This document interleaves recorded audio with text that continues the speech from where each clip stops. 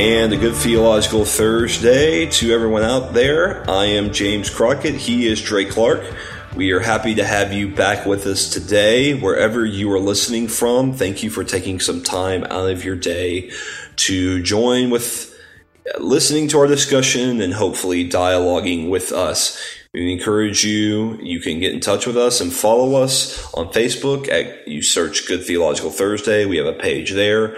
Or you can contact us more personally through email at goodtheologicalthursday@gmail.com. With all that said, let's go ahead and get into today's episode. Dre, how are you doing?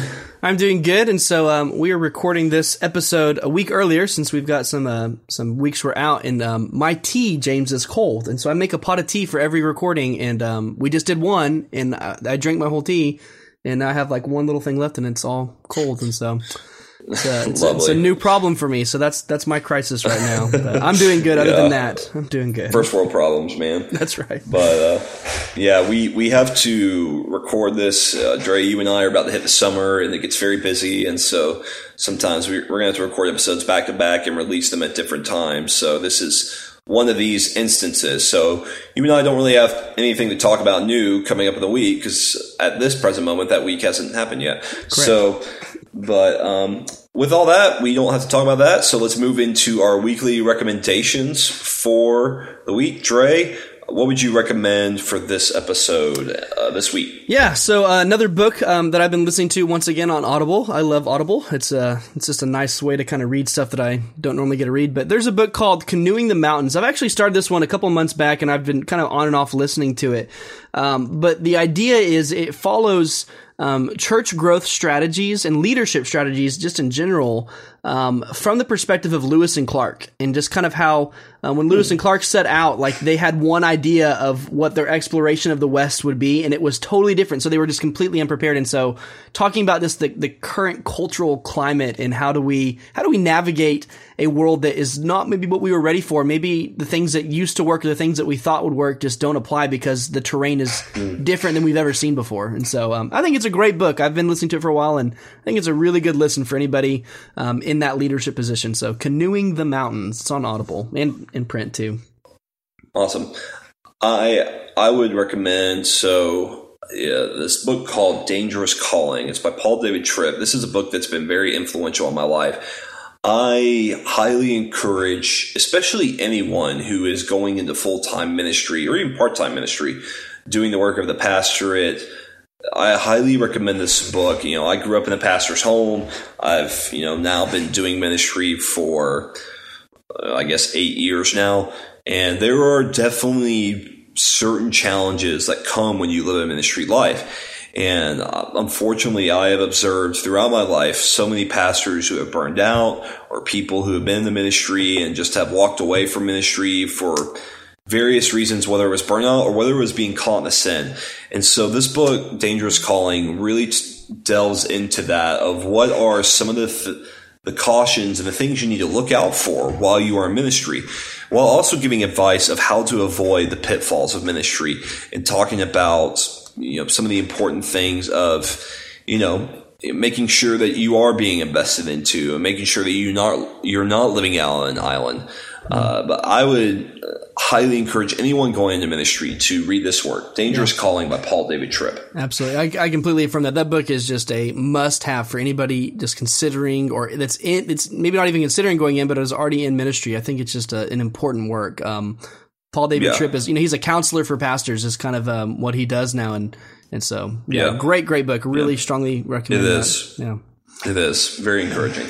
All right. So last week, which was today, but we talked about this idea of let go and let God, and so we want to encourage our listeners to go back and go listen to that podcast, and just as we explore what's known as the holiness, holy life theology, and the holiness movement, and Keswick theology is another name for it. I think it's just a good podcast. Really important stuff as it deals with the practical aspects of our Christian faith from a theological perspective. And so we encourage y'all to go back and listen to that podcast from last week. Yeah. And James, let's go ahead and jump into our our main discussion for today. And so we're going to kind of do a quicker little episode on Bible translations. Yeah. Bible translations. So, James, what is a Bible translation, and what, are you telling me that the Bible that I'm reading right now is translated from something else? Is that the case? Right. Yeah. So we came up with this episode. I actually had this topic recommended to me, or one of actually our young adults in our ministry was like, "Hey, it'd be really cool if y'all did a episode on this." So this is something I really enjoy discussing. I think is really helpful, and I think a lot of people have misunderstandings about what a Bible translation actually is. Dre actually grew up in around circles of people who were King James Version only people. Yeah. And so You're not? this is, I am not. I don't know if I want to get fully into what I would call the erroneous ideas behind the King James Version only movement. That's not really my focus today, or that's not really our focus today, but we want to talk about that. I think there is a lot of misunderstanding on Bible translations and what we are to do with them. So yes, a Bible translation is a translation, right? I mean, that sounds like duh, Captain Obvious, maybe, but it is. And it's important to understand that what a translation actually does. So I think we can misunderstand, and so this goes into, maybe we should start with translation methodologies, right? So you basically have, a lot of times people describe it as two basic translation methodologies, and I don't know if these are always the most helpful, but these are kind of actually Bill Mounts, who does a lot of work in this, would actually give you three different methodologies. But so you have two. One is called, the technical terms here are a formal equivalent and a dynamic equivalent. So a formal equivalent, maybe the best way to say it, it's a direct translation. I don't want to say it's a word for word translation, because those are basically impossible. If you know anything about language, language doesn't work that way. Bill Mounts actually, he gave an interesting lecture on this, and he was talking about, so some of this idea, some people describe formal equivalents as they are literal translation. Yeah. And he would argue that there really actually is no such thing. And I would agree, because he did an experiment. He's like, so I tried to see if I could even take John 11:35 and do a literal translation with John 11:35. So we all know this is one of the shortest verses in the Bible. Jesus wept. Yeah. And so he goes to translate it, and he said, actually, basically, if you did it very literally, words for word, you would have to translate it like wept thee Jesus, which in English makes zero sense. Yeah. So we need to understand that there is actually no such thing as a literal translation, because it's not really possible. So formal equivalents are direct translations. It would probably be the better term. And then you have dynamic equivalents, which are more of natural language translations. Some would call these paraphrases, which you could actually argue that even a paraphrase is a whole other different methodology. You can even argue that there is something called a functional equivalent, right? Where it's more of, you're just looking at the function. So translations always involve, no matter what level you get at, whether it's a direct translation or a indirect translation or a natural language or any of these categories I refer to, each one involves some level of interpretation, right? That we have to do whenever you're translating languages over. I mean, this is even true of modern day languages. If you're going from English to Spanish, sometimes, I've done preaching in different countries where I've had to work with a translator, and I'll say a sentence that for me is like 10 words, and they seem to go on for like 3 minutes. Yeah. But it's because they don't have a direct way to convey that meaning of what I said. They actually have to explain the meaning of some sort of phrase I gave. So I think it's important right off the top to point out that every translation involves some level of interpretation. Yeah, I say it this way, kind of to really simplify what you said, and kind of just for pedagogy. Words don't convey reality. Words don't convey reality. Words convey ideas that lead us to reality. And so what you're always doing whenever you're doing a translation from one written verbal language to another is it's this process of taking the word to figure out, okay, what is the idea, and then lead that into the reality of it. And so that process just does not match, even within the same culture, even within the same language. We have a problem with this. And so you have, different parts of people will use, different parts of cultures will use the same word and mean different things by it, depending on where you're at and location. So I think that intrinsically in a translation, I think we can't get away from the idea that this does involve interpretation to some extent. And so how much interpretation are we allowing, or how much interpretation are we kind of fluffing up is really the difference in what I hear you saying. If we try to really cut it out and keep it as wooden as possible, which is impossible, what you just said. I mean, it really is impossible to have just a complete straight translation. But we're trying to simmer it down to just the basic, okay, this is what we know is being said. That's one way. Or do we want to fluff it up a whole bunch, and maybe you get into a paraphrase where it's just, we're just kind of really interpreting this sucker really, a whole bunch and changing it. And we're also changing it into ideas that fit the culture that we're talking to that may not fit another one, even though it may be within the same language. And so, you get a broad spectrum here, but I think the idea is that you can't just take one word and switch it over to another reality. You have to go through the ideas. You have to go through this process of interpretation, and how much interpretation are we going to allow in? Is a big part of it. Yeah, Dre, you're hitting on something. You basically have meaning versus word.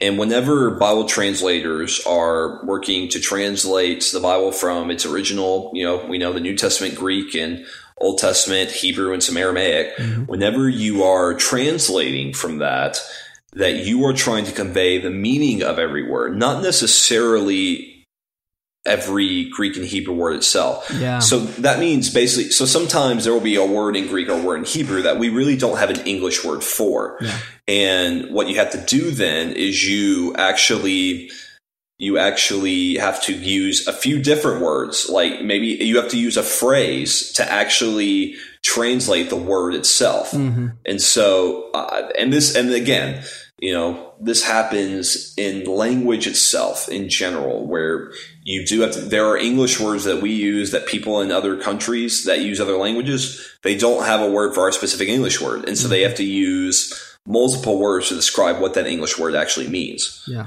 And so that's a very important thing to point out. Absolutely.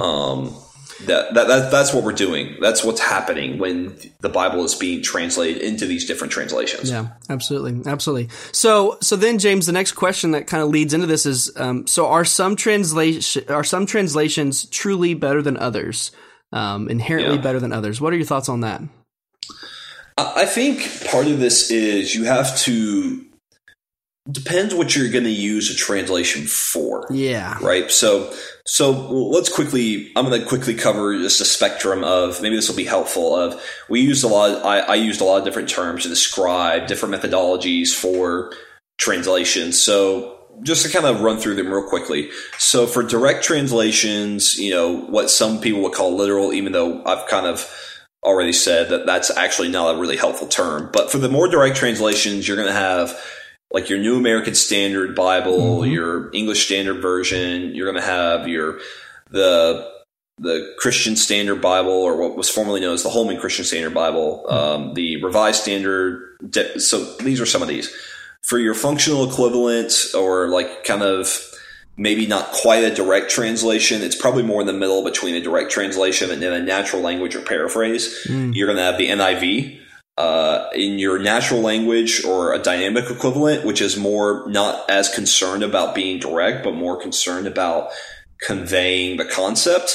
That's going to be like the New Living Translation. And then for paraphrases, that Mounds would actually argue that that's not the most adequate term, but it's basically like trying to take a verse and then just paraphrase it and convey, here's the main point of this verse. So this is going to be like the Living Bible or the Message. Yeah. And again, for each of these, it's really about what purpose are you using them. What I always say is, okay, if you want to be maybe a more serious student of the Bible, I would recommend a direct translation. That way you're getting the closest that we can actually get to what the original Greek and Hebrew is saying, which again, I'm emphasizing this is the closest we can get. Now, and I'm not, and it's not to say that you have to know Greek and Hebrew to completely understand the Bible. That's the other problem we can get to here. But this will help you be probably the closest to what these languages are saying. Yeah. But if you're maybe looking to, hey, I'm having a hard time understanding this verse, you could even use a natural language like the New Living Translation or even the paraphrase. But you have to understand what each translation is doing. So if you're going to read a paraphrase, understand that it is a paraphrase. I would say the Message and the Living Bible, I would actually almost say they're more like commentaries than they are actually translations. Yeah. So what are your thoughts on that? Yeah. When it comes to this question, which translation is better than others? This is what I've learned to consistently start saying to people is the best translation is the one you'll use. I think that more often than not, when I talk with people, people are not really reading their scriptures. They don't really have a set plan. They're not really diving into it. They're not really doing Bible study. And so, I just encourage people, whatever one you're going to use, that's the best one for you. Cause that's the very first step is let's quit arguing about, I've done this before. Like you go to write a paper, you go to do a project and you spend so much time on the external stuff. I did this back whenever I was in elementary, right? We do these like science fair projects and I'd spend so much more time on the board and the idea of it before I'd actually do the actual work of the project. And so I always just encourage people, don't get so caught up on that. They're all pretty good. I mean, even the ones that are bad, they still are going to challenge you. They're still useful for study.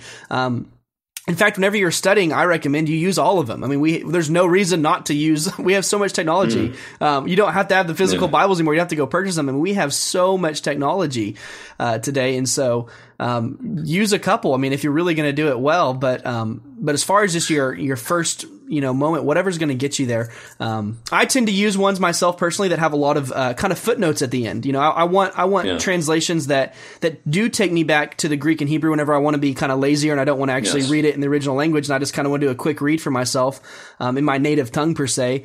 But I do want to have notes that are saying, hey, that are reminding me of, oh, this is this verb or this is this tense or this is what's going on or here's some historical notes or whatever it may be. And so whenever I'm doing just like a quick read, I use translations that have those. Not that those things are inspired or that those things are errorless, but they just kind of point me to some key markers. So I think that there's tons of them out there. I think get the one you're going to use, get to reading it. Whenever you're doing deep study, use a whole bunch of ones. I don't agree with, I don't think any of the translations, I don't think there's one out there that I completely agree with, on any of them. If I'm in the New Testament, I use one version. If I'm in the Old Testament, and depending on what book I'm in, I may switch around to which one I'm aligning with the most. But I jump around a lot, so I'm not very consistent. Yeah. Dre, I don't think we're not necessarily saying that like all translations are created equal. We're not getting into that. But what I would say is, hey, the abundance of translations we have, we could see that as a blessing. The fact that we actually have so many, and when we understand that translation always involves interpretation and involves a little bit of a human element, right? Having multiple that we can look at can actually be very helpful in our Bible study. I would say one thing. So I was actually asked this a couple weeks ago. So just giving an example. So a lot of people love to give the Message Bible a hard time and so I had a student ask me what I thought about it. And I said, well, I would say, number one, you have to understand what that Bible was meant. So whenever Eugene Peterson was the guy that was kind of behind this translation, but he didn't actually mean it to be a translation. He meant it to be a way, he was writing a paraphrase as a way to explain the scriptures to his people. So you need to approach that version with that in mind. So I think that's another important thing. I would also say, well, and on that one too, it's really important to note Eugene Peterson, like he knew Greek and Hebrew fluently. Like he studied that. He had degrees in that, and so he wasn't just taking what some paraphrases do. They take the English versions and they paraphrase English together. He was actually working from the original text too, and so but yeah, he's definitely doing more of a highly interpretive thing on it. I don't even call it a paraphrase, but yeah, he's doing something. He's basically preaching a little sermon, but keeping it more close to the Bible. And so, it's a great tool. Yeah, so that's what I would call it. I would call it a tool. Like I don't think it should be the main one you read, but I do think it's a tool.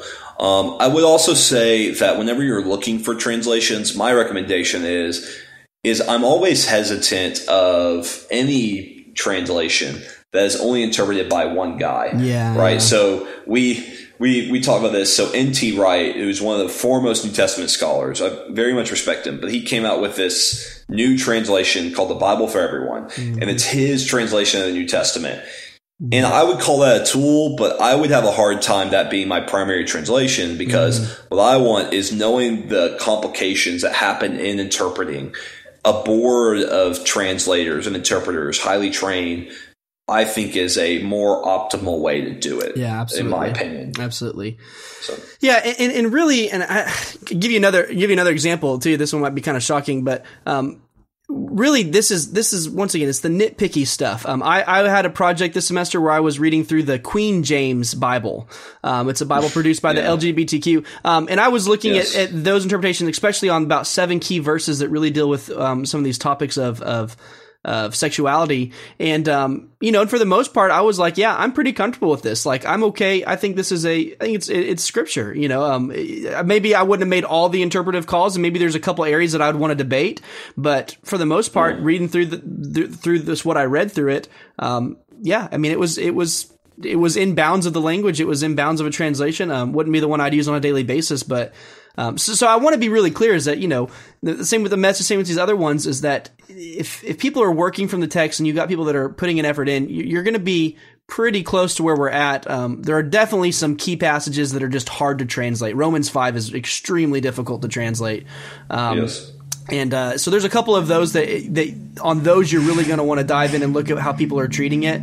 But for the most person, I really don't think translation is going to be a big deal. I mean, especially with technology and stuff we have now. I mean, I think we're going to be pretty close. Now, if there's somebody that has a direct agenda, then you want to be aware of that. So the Queen James Bible, like I said, I was pleasantly surprised that I did not see an agenda necessarily abuse the text. But there are some definite other cults out there that'll apply some very abstract rules of Greek or do some things that never happen in the Greek language or the Hebrew, and so you got to be careful of those. But once again, a perfect example of that is like the Jehovah's Witness Bible, where they'll take John 1:1 and they'll say, in the beginning was the Word, and the Word was with God, and the Word was a God. So that's their way of saying that Jesus was not truly equal with God. Well, what they ignore is we'll get into a fun Greek term. This is a rule called the Granville-Sharp rule, which has to do with if the article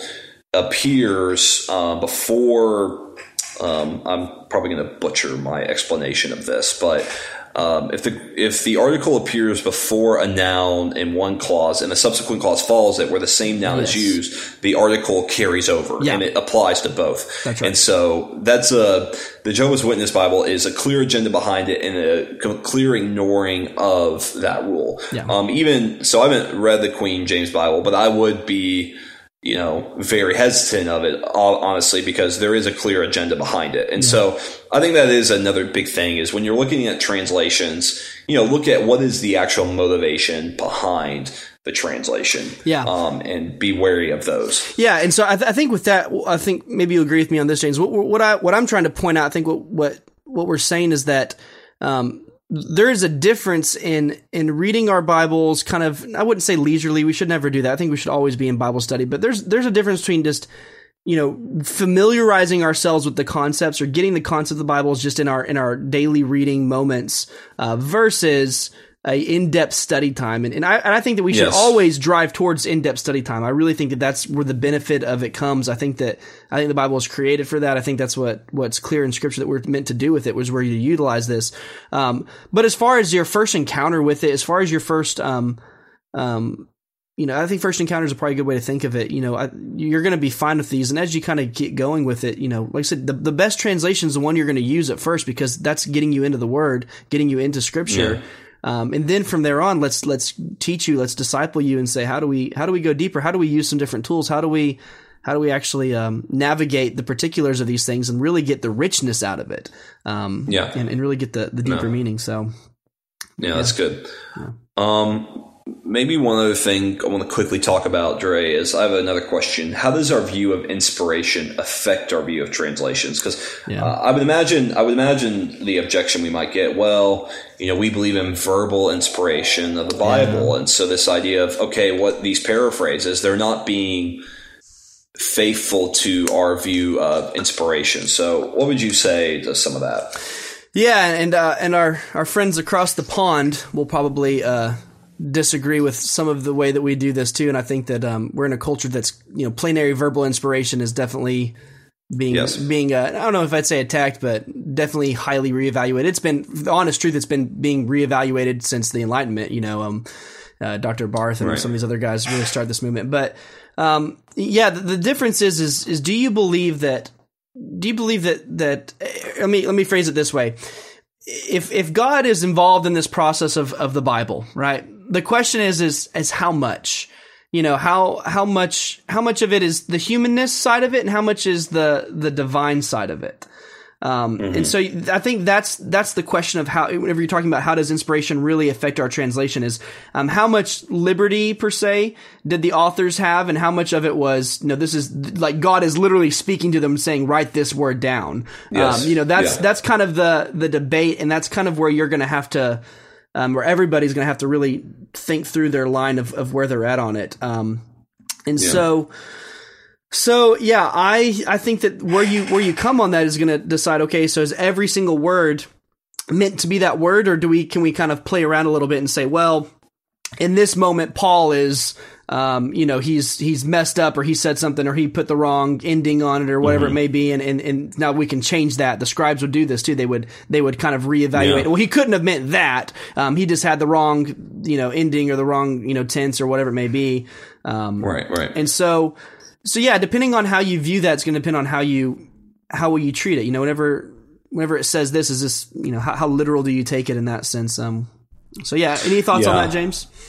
Yeah, I think this goes back to meaning versus words. So, what you described, God, saying this is exactly what you will write, we would call that dictation theory. And most people would not accept that. The idea that, the way the Scripture describes itself, when Peter describes that men wrote as they were moved by the Holy Spirit of God, there is an involvement of human personality. And you read it, right? You read that Paul writes differently than James, and James writes differently than Peter. And the Gospels themselves are proof, the Synoptic Gospels, Matthew, Mark, and Luke, are proof that there are different writing styles here going on. And so human personality is involved in this. And so we wouldn't necessarily say that dictation is a helpful theory.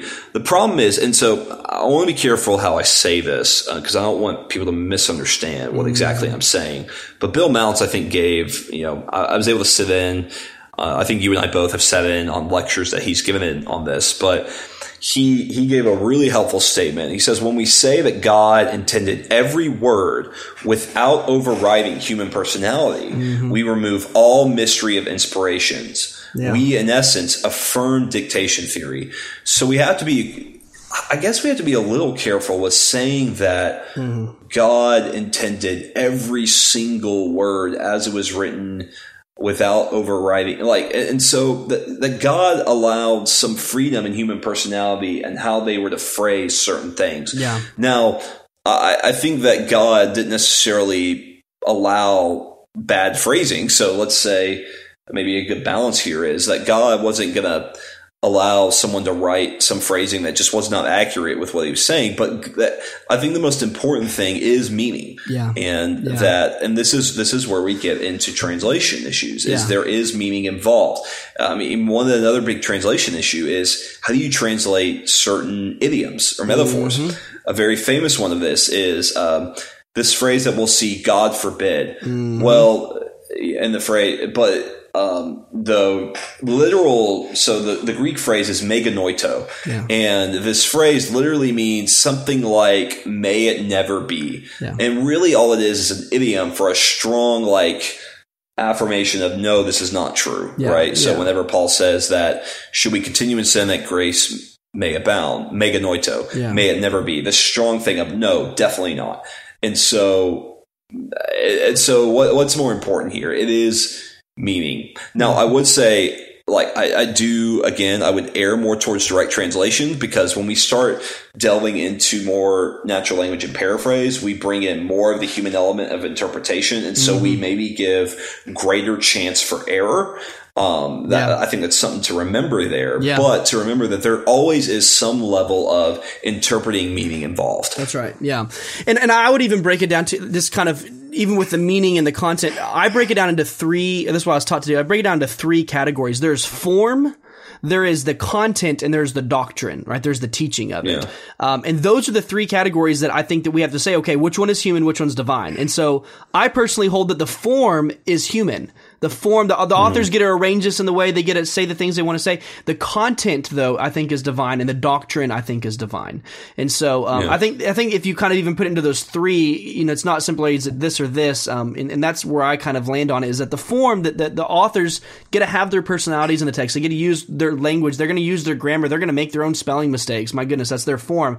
But the content and the doctrine and the teaching that's actually comes from this, I think, is divine. So I would hold the Bible as more divine than human, then, because I hold the three categories. If you hold the two, then you can say, well, it's half and half, and that gets people in trouble. But, the form is human, the content is divine, the doctrine is divine.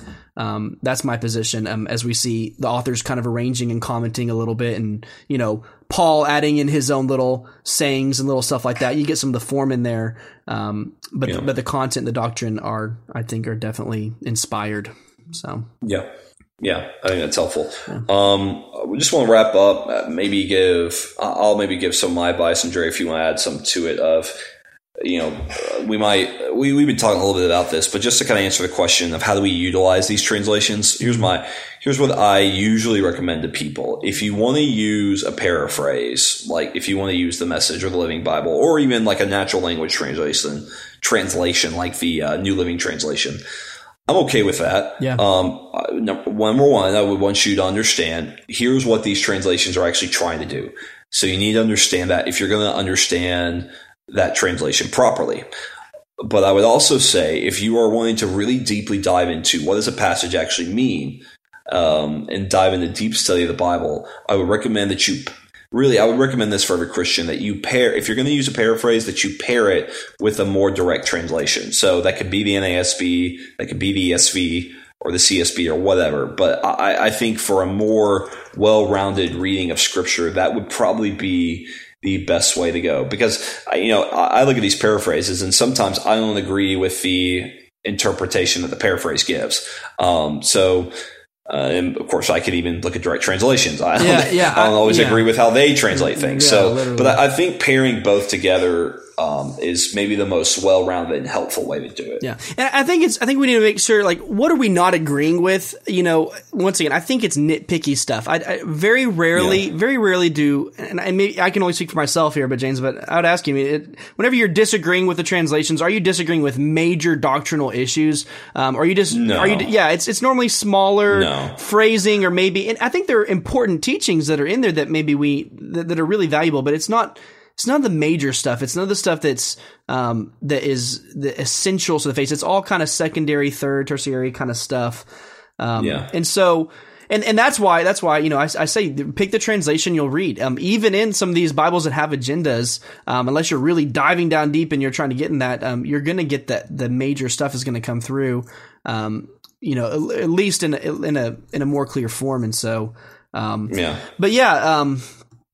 kind of on the question of how do we navigate using the translations? I am very much okay. I work with students all the time, so I'm okay if a student is going to read the Message Bible and that's the Bible they're going to have with them, or that's the Bible that's going to be the default on their phone because they're just reading it. That makes me happy. I mean, I want them to read it, and then they can come to small groups, they can come to life groups, they can come to Wednesday nights, they can come to our events, and we can really do good exegesis. And that's what I think our churches need to do a better job at. I think whenever you come to the church, that's whenever we really should be doing professional exegesis. That's whenever you should have guys that are really doing well and they're handling the text well. They're looking at the original languages, and you're kind of getting that extra dose. But often what happens is the whole thing has become a shallow process. People aren't reading their Bibles at home, and so we get there, and now we're getting a message version from the pulpit, and not a really in-depth version from the pulpit.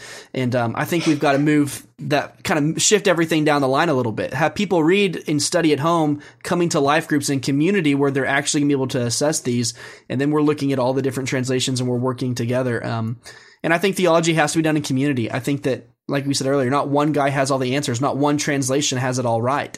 And I think God designed that so we'd be dependent on each other. That God designed that so we would have conversations, and that it can't just be me and my coffee cup in the Bible. That's an impossible construct because it's not. It's me, my coffee cup, and somebody's interpretation of the Bible.